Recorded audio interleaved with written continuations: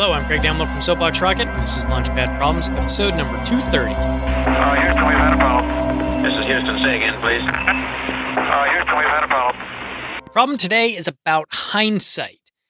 The question is, when does your vision become 20/20 on an event? How far away do you have to get from it to actually get that perfect vision, that perfect understanding of what happened? And can you ever get it, or do new items in your life affect how you see events in your past?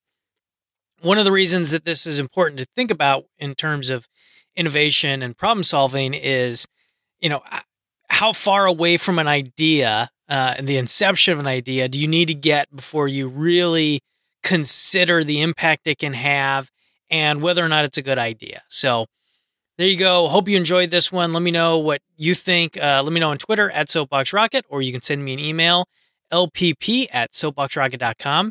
And if you like the show, let your friends know about it by pointing them over to our website, lpp.soapboxrocket.com. Thanks. Okay, we checked all four systems, and you were go on modulation, all four, and keying was a go. Roger, you're loud and clear here also. All right, so this one was inspired by the Game of Thrones finale, and I liked the series. I watched it. I enjoyed it. But a lot of people seem to have a big problem with the finale. They were let down by it.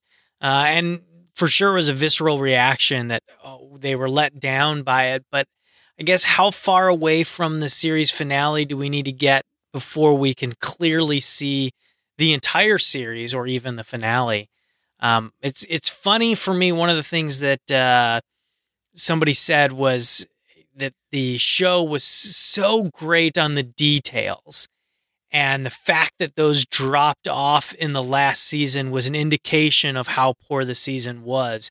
And a couple of the examples are, there's an episode where there's a Starbucks cup, multiple episodes where water bottles are visible.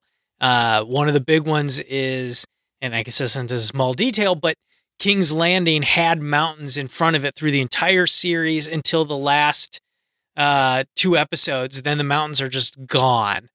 And I don't think the dragons burned the mountains away.